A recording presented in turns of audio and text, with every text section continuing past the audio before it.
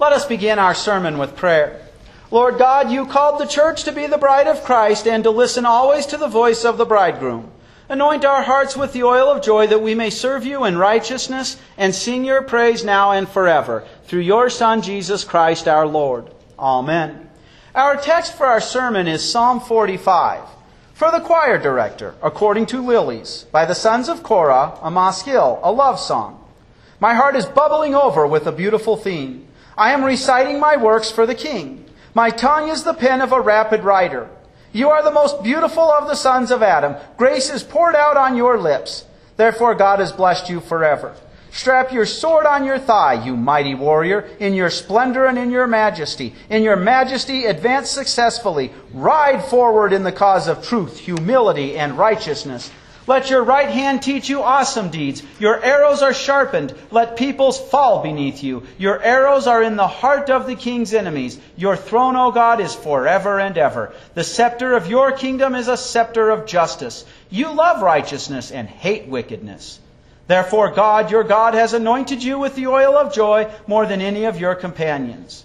Myrrh, aloes, and cassia perfume all your garments. From ivory palaces, stringed instruments make you glad. Daughters of kings are among your honored attendants. The royal wife stands at your right hand in gold from Ophir. Hear, O daughter, look and listen. Forget your people and your father's house, because the king desires your beauty. Because he is your Lord, bow down to him. Then the daughter of Tyre will come with a gift. The richest people will seek your favor. The princess who wait inside is all glorious. Her dress is interwoven with gold. In embroidered garments she is led to the king. Virgins who follow her as attendants are brought to you. They are brought with joyful celebration. They enter the palace of the king. Your sons will take the place of your fathers. You will make them princes in all the earth. I will preserve the memory of your name through all generations. Therefore people will praise you forever and ever. This is the word of our Lord. This psalm begins by what appears to be a tune that is lost in history. For the choir director, in accordance with Lilies. You can guess by the title that it was probably a flowery tune. This is clearly the imagery of a wedding. In fact, we're told it's a maskil, which is a psalm for teaching and instructing, and it's a song of loves, literally loves, because God's love for you is more than just one. It's one big love, but it's all different kinds of facets. It's about His bride, the church, and what He's done to make the wedding happen and to dress her. And so the psalmist says in the first verse, my heart is gushing out a good narrative. I am telling my works about a king. My tongue is the pen of a masterful scribe. He's writing out real quickly what's going on, yet with skill. This isn't sloppy handwriting. He can't keep in this story about this king and this royal wedding. We're told who that king is when we're told, therefore God, your God, has anointed you with the oil of joy and gladness. This is God Himself. We know who this is because when Jesus was baptized, the Holy Spirit descended upon Him as a dove, and God the Father spoke. And let us know, in case we doubted, this was pre-incarnate God, because He says, this is my Son. And the only way God can have a true Son is if that Son is God. With Him I am well pleased. And so that baptism of our Lord leaves us no doubt that the King of Kings is Jesus Christ. He's our Savior. And so our sermon theme today is, as we celebrate the anointing of our Lord, see the kingly glory of the royal groom, see the glory He's given to His bride, and see the glory He's given to His children. Now, even though this is a flowery tune, even though this is about a wedding, this begins with a champion and a ride out into battle. The second verse tells us, you are the most attractive of the sons of man. Grace has been poured into your lips. This is evidence that God has blessed you forever. Now Isaiah, in the big messianic prophecy in chapters 52 and 53, lets us know that there was nothing to attract us to Him. This is imagery. In the attraction, what makes Him the most handsome of all the sons of men is stated, grace has been poured, and we'd really say into your lips. It's an event that has already happened. Grace is in His mouth. And just as the psalmist says, his heart is boiling out, he can't keep this psalm in, Jesus could not keep His grace in. Constantly announcing the forgiveness of sins, constantly showing His love. Even as they're crucifying Him, grace comes out of His lips that have been poured in as He prays, Father, forgive them, for they know not what they do. This is evidence that God has blessed Him forever. He's the Messiah. He's the Savior. He's the prophet, priest, and king, and His baptism makes it clear for us this is the one who has all the skills and everything needed to save us by being prophet, priest, and king. But sometimes we make Jesus out to be this big old sissy. This guy who, when he was slapped, would just like a sissy turn around and be like, oh, that was so mean of you. We forget the times when Jesus makes a whip at the beginning of His public ministry after being anointed and clears out the temple. And the very last week of His life here on earth, when they'd again returned and were making a business out of the temple, Jesus makes a whip and clears them out. Jesus is not a sissy, brothers and sisters in Christ. He's full of grace, but He is a champion. And the psalmist says here in verse 3, strap your sword on your thigh, O mighty one, which is your magnificence and your grandeur. Jesus is a man, and He's a gentle man full of grace. But He's true God. And He's full of holiness, His majesty and His grandeur. That's His law and His gospel. That's His grace, His holiness. That's the fact that He is true God from beginning to end, who has taken on human flesh. And He straps the sword on His side by taking on our human flesh. Scripture often refers to His tongue as a sword, and His tongue is His word, which is law and gospel. And so the psalmist continues, and in your grandeur proceed, mount and ride on behalf of the case for truth, humility, and righteousness. The devil told a lie. God's withholding something from you. You're not like God. Even though Adam and Eve were. They knew good from evil by not having done evil, but knowing what it is as God does. God has never done evil. And then, when they bought into the devil's lie and they fell, the world fell into a lie. Each child then was born in sin, with a sinful nature. And the great lie of this world is that if you're going to get right with God, you'd better do it by the strength of your own hands, denying the fact that you neither earn nor deserve it. Jesus rides out on the case for humility. If you think you can earn your own salvation or think you deserve it, you have not been crushed by the law. God, who became true man, showed us humility in the fact that as true God, He's willing to hang naked on that cross. But there He does a wonderful battle for us. There He defeats the devil. There He defeats death for us and defeats our sin. Righteousness. It is Christ's righteousness that saves us. It is His holiness. And so He goes out to battle for those so that He can give those for you. And the psalm continues, let your right hand bring about your pointing out fearful things. Literal translation of the Hebrew. Fearful things. Those are things that cause fear as we look at God's righteousness and His holiness. But as believers, they're also things that cause reverent awe. Wow! God's miracles, when He suspends the natural rules by which He normally governs and conducts business in this world, if you will. And brothers and sisters in Christ, we too still need to have the miracles pointed out to us by our strong champion. Do you know it's a miracle you're here this morning? Do you know that it's a miracle that you believe in Jesus? We're celebrating the baptism of our Lord. If God didn't tell us it was a miracle in which He seals the Holy Spirit in our heart, we would deny it. In fact, we would foolishly turn around and say, no, this is where I say, look what I'm doing for you, God. Instead of realizing this is when God makes me His child. When He puts His wedding ring on me as His bride, the church. When He gives birth to my faith. And so He continues, your arrows are sharpened. The peoples will fall beneath you in the heart of the king's enemies. That middle section there, the peoples fall beneath you, is almost parenthetical. Your arrows are sharpened. You've got a sword and you've got sharp arrows. So people die when you go. And what dies? It's one of two things, because God's Word is either hardening a heart or softening a heart. Only His arrows can do that. Those who continually reject the grace that's been poured into His mouth that constantly comes out, God will finally say, fine, have it your way. From here on out, my word will only make your heart cold and dead to me. But for others, and that's you and I, the miracle has happened. His heart, His law and His gospel have pierced our heart. It's crushed us. We know we need a Savior. And it's assured us we have one. For the Holy Spirit has entered our heart and make us believers. And so He says, in the heart of the king's enemies.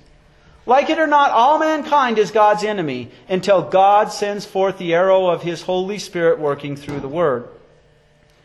The devil one time thought he could defeat God. Sometimes we wonder what happens if the devil gets in a sucker punch. But verse 6 assures us again, this is a champion nobody can defeat. Your throne, O God, is forever and ever. A scepter of justice is the scepter of your kingdom. Jesus is not some sissy who rules, who can be tricked or overthrown. He's a victorious champion. And when He's placed you in His kingdom, the only thing that's going to get you out of His kingdom is if you vehemently reject being in His kingdom. Nobody's going to dethrone Him. And that is such a comfort for you and I. And so He continues, you love righteousness and you hate wickedness. Now, because He hates wickedness, He has to destroy our wickedness. Because He loves you, He's given you His righteousness, which is the wedding dress that we wear. And so He continues, therefore God your God anointed you with the oil of joy more than your companions. Anointing often was the marking that you begin an office. And that's exactly when Jesus was baptized and anointed with the Holy Spirit. God said, this is it. And Jesus began His public ministry. This is the Savior. But here there's something more to it. A parent who sees the child they've shared the Word of God with grow up to be a Christian and remain in the faith knows joy. You, when you share the Word of God with a coworker or a neighbor and see that Word embraced, and you know somebody you love has been spared from the fires of hell, you know joy. The angels rejoice when one sinner is converted. But Jesus, who actually is the one who empowers, the one who won salvation for us, has the ultimate joy. We are merely His mouthpieces. And so He's anointed with joy more than we would be the companions here. We have the privilege of sharing the Word of God, but He's the one who has all the power and the utmost joy as He makes us His brides. And so now we're told, as we look at the wedding being prepared, He's now been anointed for it. And we're told, myrrh, aloes, and cassia are all your garments. These were colognes, if you will, or perfumes. They gave off a wonderful, pleasant aroma. Christ's righteousness, His love, His grace. He's a victorious, strong champion, but for you and I, He's a wonderful smell that covers over the stench of our sin. From palaces of ivory, stringed instruments make you glad. Jesus has the eternal throne. His palace is wonderful, the palace that's been given to us because He is our King. And we, in turn, when our good works, they don't save us, but our good works are the stringed instruments that make Jesus glad. There are I love yous back to our Lord. And so we're told, daughters of kings are among your prestigious ladies. The royal wife is positioned at your right hand in gold from Ophir. Suddenly we go from this strong champion to the wedding day. We see the bridal lineup. They're standing there next to our Lord. So we see so far as we celebrate the anointing of our Lord that made it clear He's the Savior. He's our prophet, priest, and king. We see the kingly glory of the royal groom. But now we start transitioning. We're going to focus a little bit on that bride. We see she's been brought to Him. The victorious champion, He had to win this for her. You and I are members of the church, which is His bride. It's the invisible church.